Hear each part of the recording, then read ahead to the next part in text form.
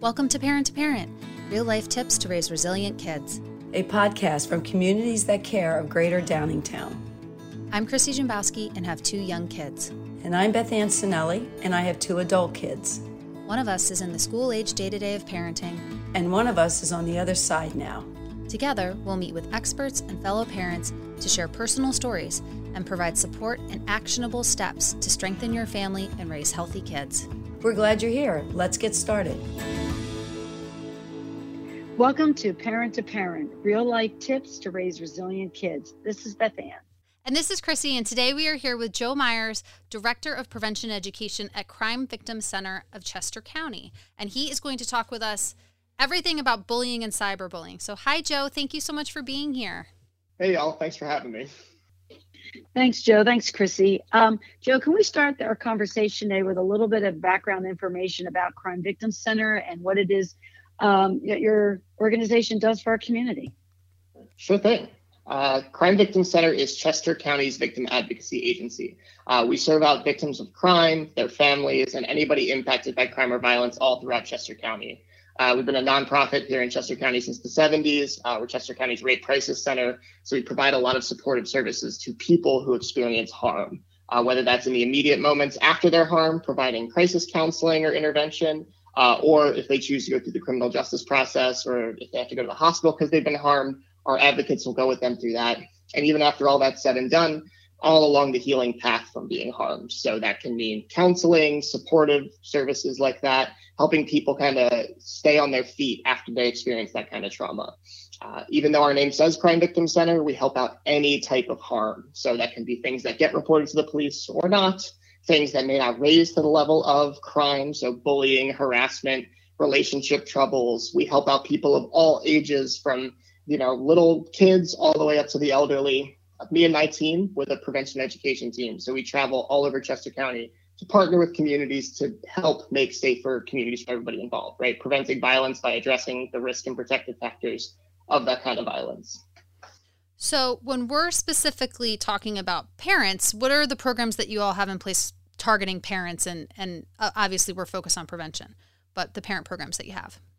Right. I mean, we do a lot with parents. A lot of the work that we do is focused on, we call it like power-based interpersonal violence. So that is anytime a person is using violence or harm to hold power over somebody else. So that includes, like, we have a child sexual abuse prevention workshop that we work on. It's called Parents in the Know, it talks about bystander strategies, talks about recognizing warning signs of abuse, and talks about healthy sexuality and making sure we're having those tough conversations with kids. We do programs about the internet with parents, because sometimes parents are frightened of the internet and what their kids are up to on it, which sometimes is fair, and sometimes sometimes it's a lot of like pumping the brakes and being like, hey, let's just talk it through. So we kind of go through some of their fears, their concerns, kind of update them on some of the goings on, which we are learning from their kids when we go to schools and kids talk to us about the internet. We also talk to parents about bullying, right? What they can do to support their kids, what it looks like, what are the roots of it, and what they can do if their child is being bullied, and what they can do if their child is doing the bullying. Because likely in their lifetimes, somebody's going to do both. Thanks, Joe. One of the things that I want to make the connection here is the communities that care of Greater Downingtown. Our focus is mental health and substance use. And this topic today, bullying. I really want to draw that connection between Crime Victim Center and you're one of our strongest partners in this work. And is to explain how bullying and what it is. And as you said, whether you're being bullied or are the bully, where that fits in mental health, and also the substance use that's tied then, as part of what happens to someone who's bullied or being bullied. So if you could kind of do like a little bullying 101 and kind of explain to us, what exactly, is bullying. And here in our community, we talk about the Pennsylvania Youth Survey data in Downingtown, and that data consistently addresses different aspects of bullying. And we know that in 2019, that data, we were able to go back and look at 26% of Downingtown youth reported experience bullying in the past 12 months. So our hope is today to learn a little bit more about what that percentage represents. Yeah, so when we talk to kids about bullying, we use like a really simple definition, right? It's any intentional or repeated harmful behavior. So that's if someone does something on purpose over and over again, like usually it's another kid, sometimes it'll be an older kid or a bigger kid or just somebody who's targeting another person. Once people start to get older, we get a little more nuanced in that definition, right? Mm-hmm. Bullying is a continuum of behaviors that sometimes are happening directly, sometimes are happening indirectly. They target individuals or groups, and they oftentimes, like I said before, are based on holding power or control over those folks. I imagine that as children, and I know as kids get older, they enter some of those older years, the bullying changes and looks different. But even adults bully and pick on each other. We just don't often call it bullying, right? We oftentimes will call it like, the normal things, talking trash to your neighbor about the football game or complaining about your boss, which oftentimes is valid, but can sometimes still be not necessarily a positive behavior to show young people. So the continuous piece is like an important piece of it. Is that continuity and consistency, would you say? Sometimes. I feel like sometimes when I work, especially with educators, we get kind of hung up on the continuous piece because when I think of like repeated could mean like once a day, once a week. And then sometimes if it happens once a month, like people are like, well, it's not bullying because it's not happening that often, right? You go a whole month without it. If my older sister posts a goofy picture of me on her Facebook for my birthday every year, is that bullying? I mean, if we zoom out, yes, because like it's repeated, it's intentional. What's the impact of it? Depends on, I guess, the year. I mean, am I getting older? Am I getting more confident, right? So that's that double piece of sometimes it's also how the person who's being targeted takes it.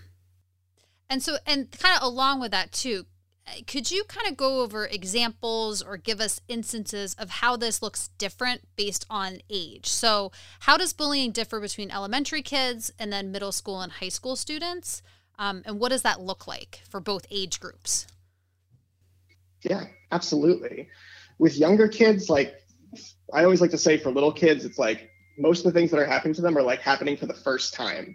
So sometimes it's name calling, sometimes it's excluding kids from games or activities. Sometimes it's just like what happens when a friendship changes suddenly, right? Like, oh, the kid next to me doesn't talk to me as much anymore.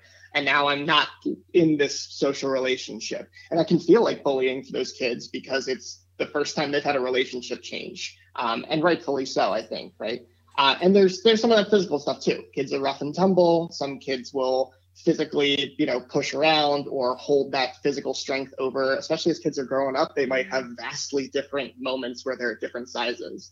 And then as they start to get older, we do see more of that social element. So the excluding and including, the creation of like social groups and sometimes social hierarchies, those things become more apparent in middle and high school. And that's where we see things like, interpersonal harassment. Sometimes we'll start to see sexual harassment develop, which is on that continuum of behaviors of bullying, where kids aren't respecting each other's bodies in words, in action, in images. So then we get the Venn diagram with cyberbullying, where sometimes kids are online spreading rumors or sharing information about their classmates or sneakily taking photos of their classmates to bully them. Or sometimes sharing inappropriate photos, right? A young person, a teenager might share an intimate photo with someone close to them, and then that photo might get spread around. And that's where we start to loop into some of where it becomes more targeted harassment and even criminal behaviors that we don't call bullying, because at that point bullying almost feels like a diminished word compared to what's happening, but they're linked. They're not disconnected, I should say. And even then it becomes in like the air that the kids breathe. They start to, they roast their friends, right? And that's bullying, but it's like your friends. So you're picking on each other, you pick on your acquaintances, and that's just part of the natural conversation. The statistic y'all shared from the PAYS data said 26%? About a quarter. That felt low that felt low to me, but that's because I think the kids stopped calling it bullying at that point. They're like, oh, this kid just always acts like that. Like they're always talking trash or they're always saying this. So they don't think of it as bullying, even though me as an adult in the field might be like, nah, that's bullying, but I get why you're not saying, why you don't feel it to be the case. Wow. So I do think, so that perception, so it really is also like, so the individual is kind of like, in their context, maybe they don't see that as bullying. And I don't know, maybe it's because they experience it in a different way from their family and whatever their experience is with it. So they have a different way to define bullying, right? And then, of course, as a professional or a parent or an educator, we might see it completely differently and say, no, that fits, bullying. And I think that kind of leads me into this next question that over the years, as this has become a high priority in school districts and in parents' lives, I know that, from my experience, it was not a thing that kind of like was on anybody's real radar about as a school issue or for families to really sort of get involved in.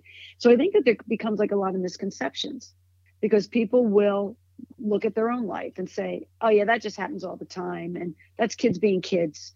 Not a big deal. So I think there might be sort of these misconceptions about it, but I think there's also some unknowns because people don't think too much maybe about what leads up to, like when you look at an iceberg, you see bullying like sticks up, a kid's been punched, there's been a verbal assault, they've been teased, they've been, slammed in their locker, whatever it is. Under it are these misconceptions that you don't see. And under it are maybe the variables that are creating what all we get to see in everyday life. So if you could kind of talk a little bit about those misconceptions and those unknowns that are operating at a lower level that show up, what would that look like then? Yeah, absolutely. I think there's a lot that contributes to bullying, right? I think back to like the 80s movies, right? And if you watch the media, you can see how bullying has changed over the years. Like in The Karate Kid, they like almost kill Daniel, right? Like they run him off the road. And that's wild, right? And in the movies, you'd be like, there's a bully right there. It's like, oh, it's an attempted homicide. I don't know if that counts. But when it comes to a lot of these things, like bullying and harassment is in the air of our society. It exists because as adults, we're also participating in some of these behaviors, right? For children, oftentimes we want it to fit into, like, I think adults try to fit bullying into a neat little box, right?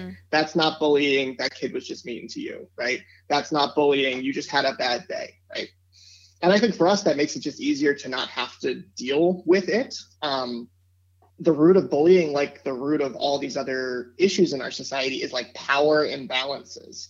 Children feel out of power in their lives, and for good reason. Like they're kids, they have to eat their vegetables, they have to go to bed, they have to brush their teeth, which to a child can be true and blue oppression.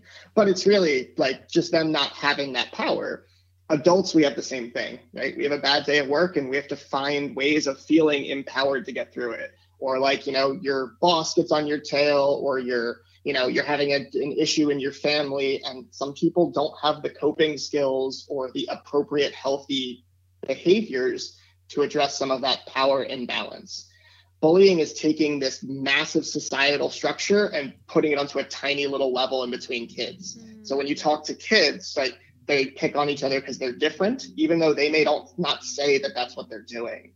The smaller kid, the quieter kid, a child from a different race background or children with different gender identities often get targeted because they're picking this stuff up from the world. The world is modeling some of this behavior, be it family, be it adults, be it TV or whatever, and then they reproduce it as kids.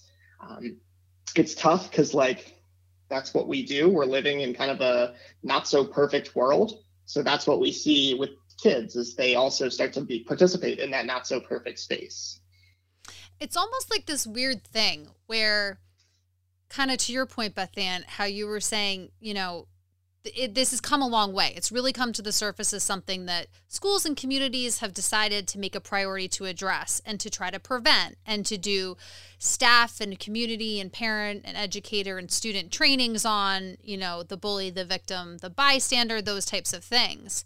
However, it still is happening, right? It's not going to all of a sudden, give us some tools to help deal with it, but it is still happening. And I also wonder, and I know, Joe, you were going to talk about cyberbullying with us, and that is my big question of, and I think this is what the biggest, I would hedge to guess is the biggest difference between little kids and big kids, right?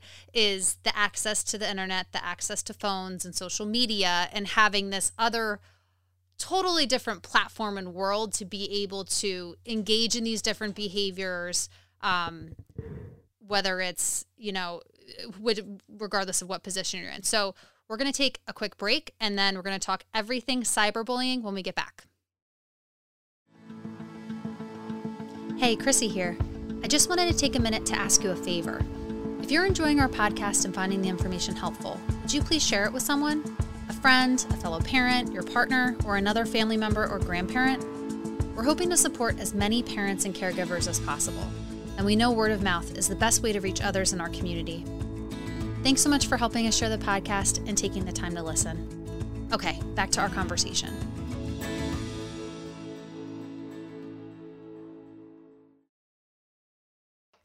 Okay, and we're back. And now, Joe, you are going to tell us everything we need to know about cyberbullying and all of the bullying and exchanges and things that deal with, as you said before, the scary internet and social media and where all the things seem to happen. So when we talk about cyberbullying, how is cyberbullying different from bullying, or is it just the same thing and it's taken place in a different place? And can you talk to us kind of about the trends that are happening, what you're seeing, what parents should be looking out for?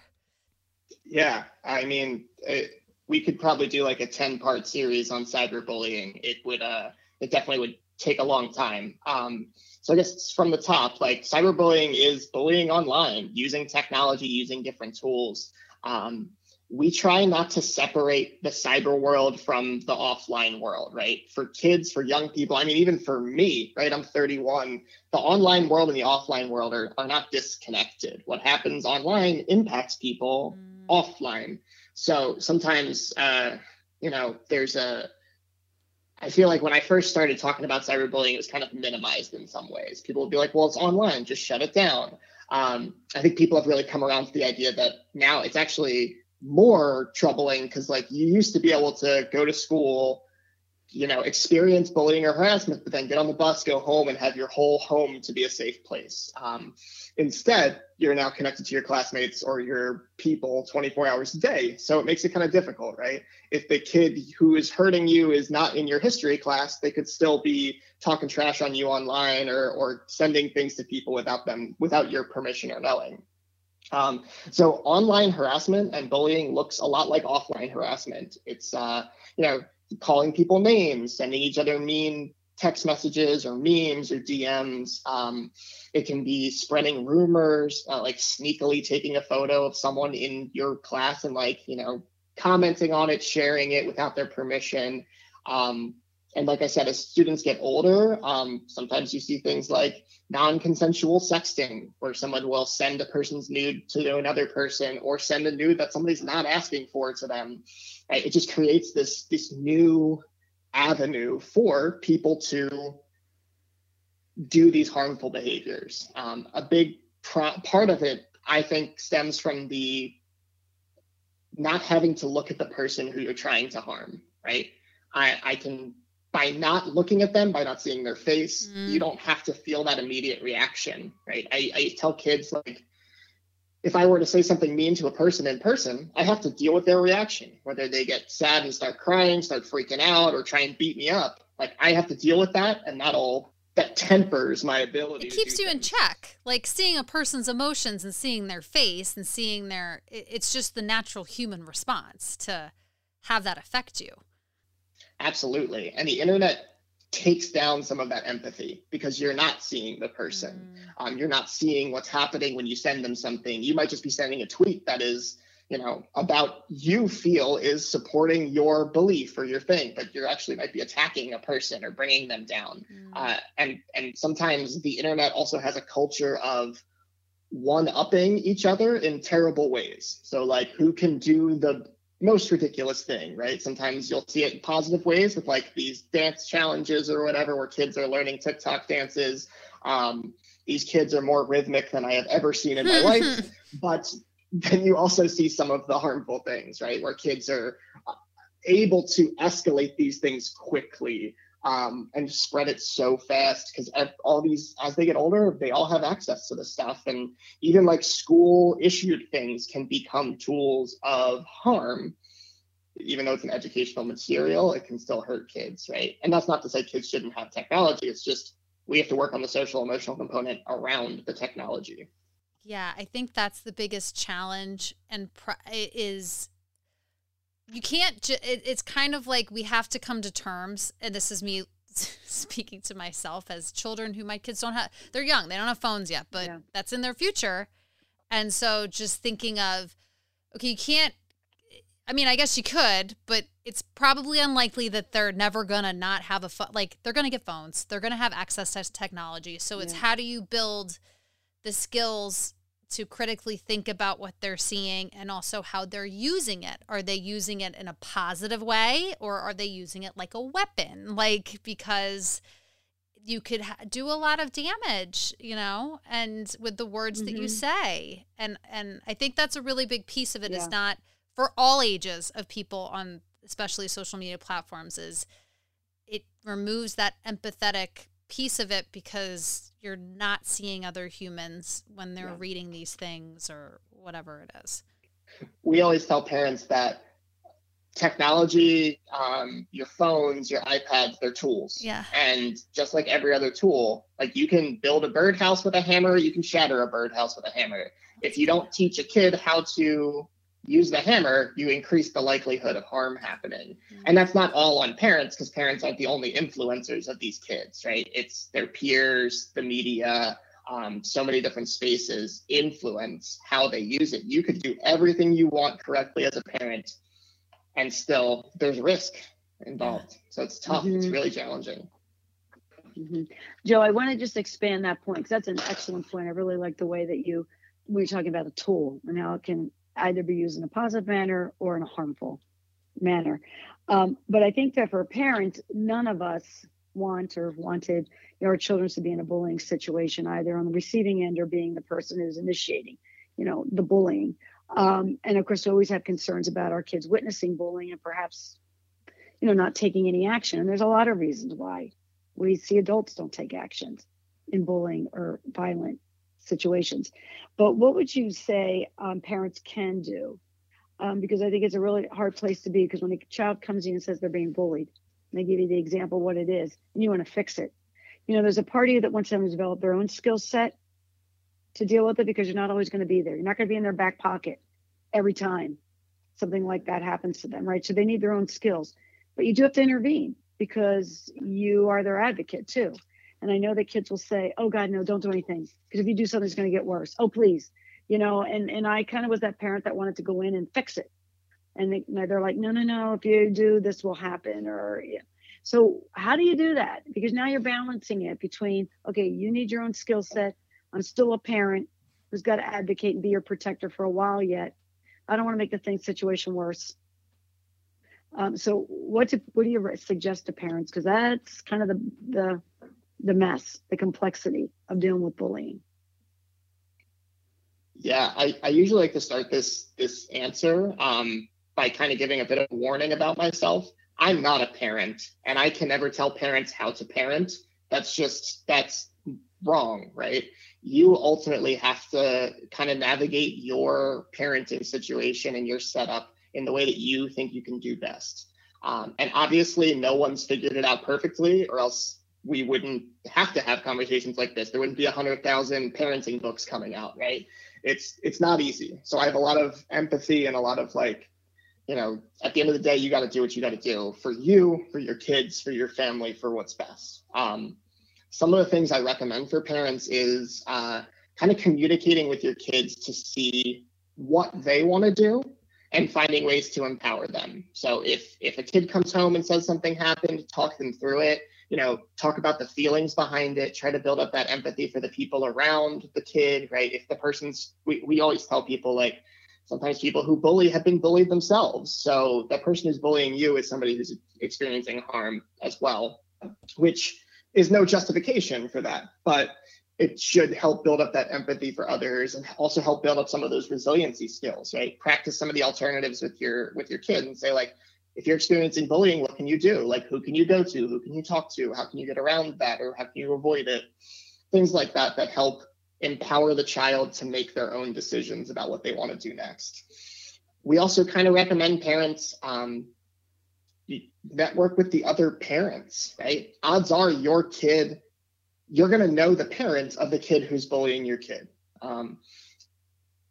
Try to have some humility in that space, because you also might have a parent coming to you because your kid might be bullying them, which is tough. Like, it's one of those things that we always kind of say, like, every person's going to bully, every person's going to be bullied, and parents, because it's so a part of our society, you know, we should come with that humility to other parents and say, I think my kid made a bad choice and your child was impacted, or I think your kid made a bad choice and my child was impacted.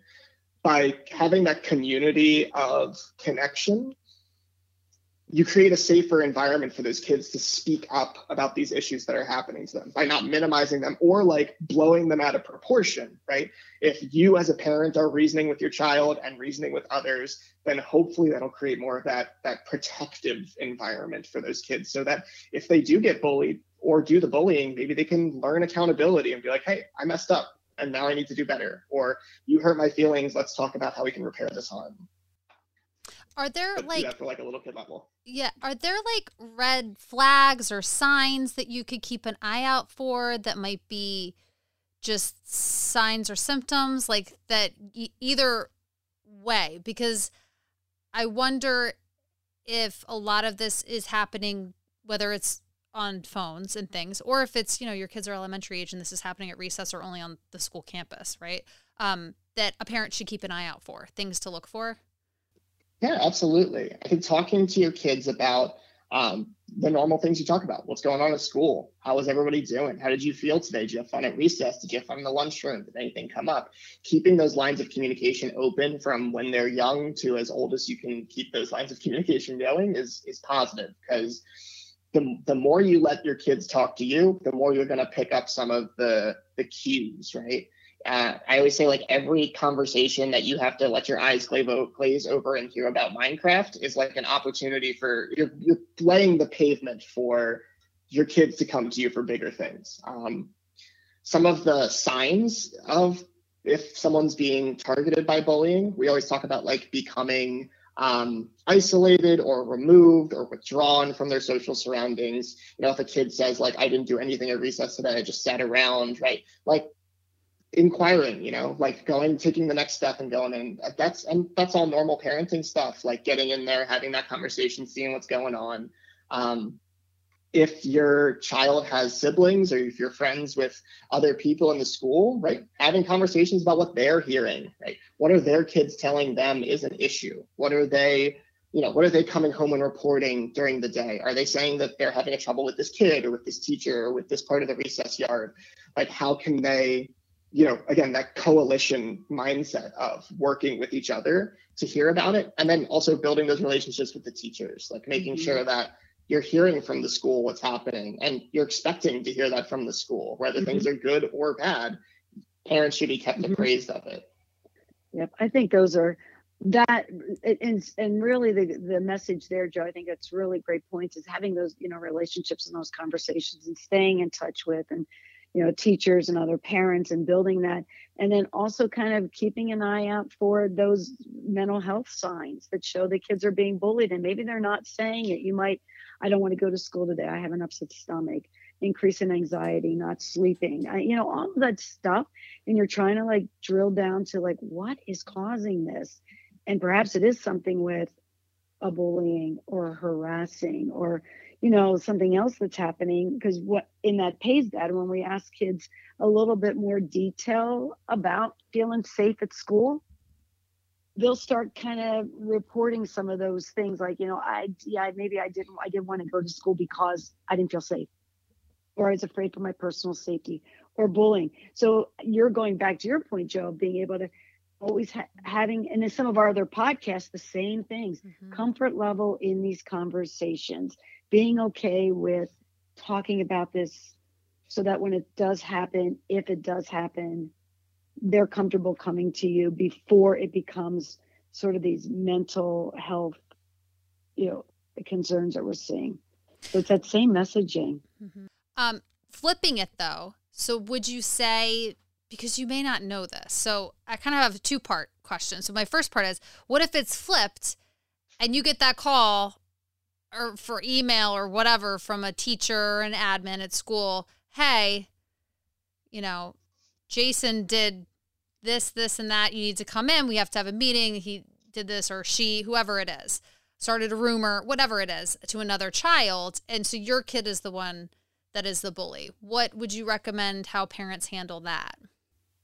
With that, I mean, it's similar stuff, right? Come to that with that humility. Like, it's always going to be possible that your kid did something that harmed another person.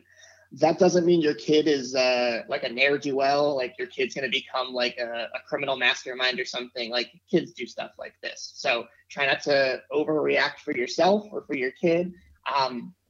But that humility is important, because if you were to get defensive and say, no, my kid would never do something like that, you may not be seeing everything that's happening with your child, right? You might be disconnected or in disbelief, which is totally fair and totally understandable. But that humility is huge. So when that happens, right, listen to what the people say, listen to what the kid who was harmed, listen to their family, right? Within reason, right? If they start yelling at you or harassing you because of it, like that's not the right way to respond to that. But then talk to your kid. Just say like, hey, talk to me about what happened. Like what brought you to this decision? Like what was going through your head? And sometimes it's just kids weren't thinking, right? They responded, they reacted, they did something, and it caused harm, right? Mm-hmm. After that, like once you understand that, you can start planning for, well, what are you going to do next time? Like what happens if you have that instant feeling, right? That you're going to do something. How do you handle a big feeling? How do you handle a large emotion that suddenly comes out? And start practicing some of those skills, right? Setting up times in the home to, practice it, role play, go through things, and keep the checking in going. And then also talking to your kid about what they can do to repair the harm, right? What can they do to say they're sorry, to make up for it? Excellent point. Yeah.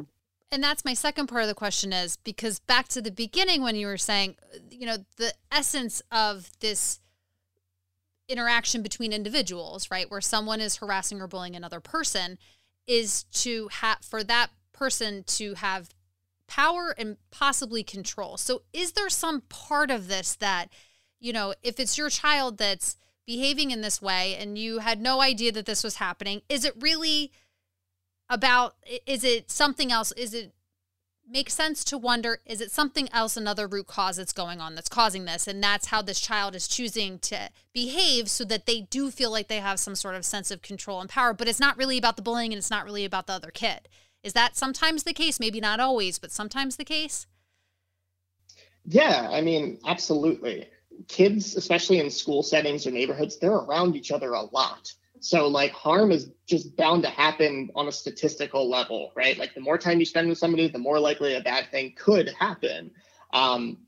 So by looking at some of the roots of that, like, is your kid stressed out about something? Is school or life stressing them out? Are they getting picked on by their siblings or another person? What's going on that's stopping them or that's causing this behavior? And then what can we do to kind of like support around that? So like maybe your kids stop playing soccer. They don't have that organized thing anymore. So they're not friends with their soccer friends anymore. And now they're feeling left out, detached, and they respond in a not positive way. How do we replace that formerly positive behavior that led to a negative behavior with a new positive pro-social behavior? So that might mean connecting them with a different activity, finding things that they do feel empowered in, maybe helping them make their own choices in some way. So like giving them an opportunity to choose different things in their life or giving them power in the home might help alleviate some of those times where they feel out of power, right? And then encouraging them to focus on those times and to feel those times. It's a lot easier to ignore or to be not impacted by an act of harm when you have a lot of other positive things happening around. So thinking of siblings So brother to brother, brother to sister to sister, special sibling relationships and dynamics. How concerned, I should say, should a parent be if they're seeing a lot of sibling conflict?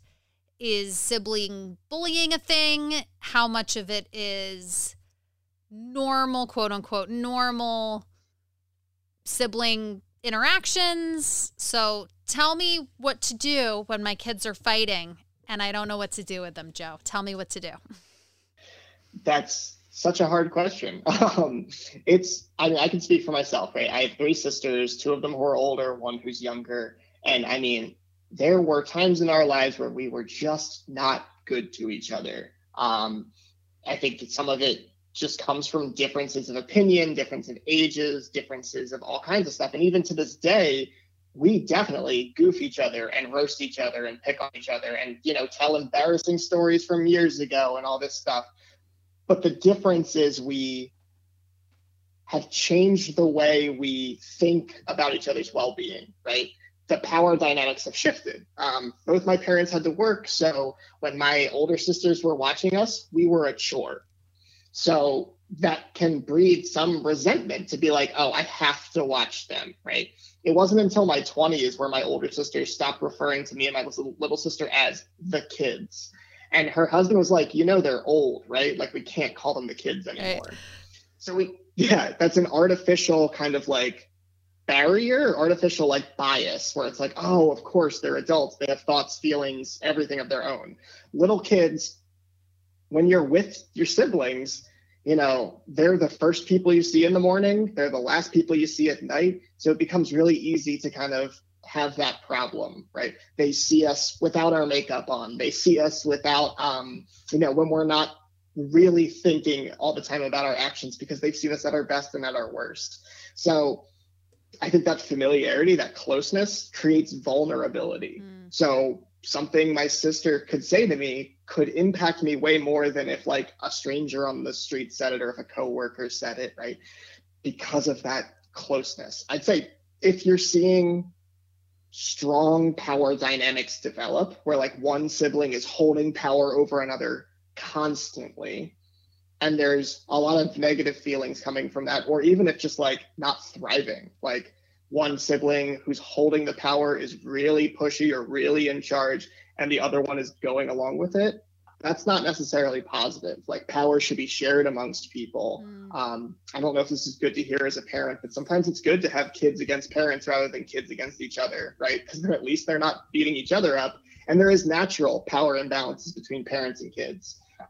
We don't want to, when kids create that artificial power imbalance, like, a 7-year-old and a 5-year-old, there's really not a ton of difference between them, but for them, it's the world. Mm-hmm. So finding ways for each one to feel empowered and share that power is really important, especially when they move into the real world, or not the real world, as they move into getting older, mm-hmm. right? Trying not to establish that with their friends, their peers, be they trying to hold that power or becoming followers of others. That's an important lesson to kind of have them share that stuff.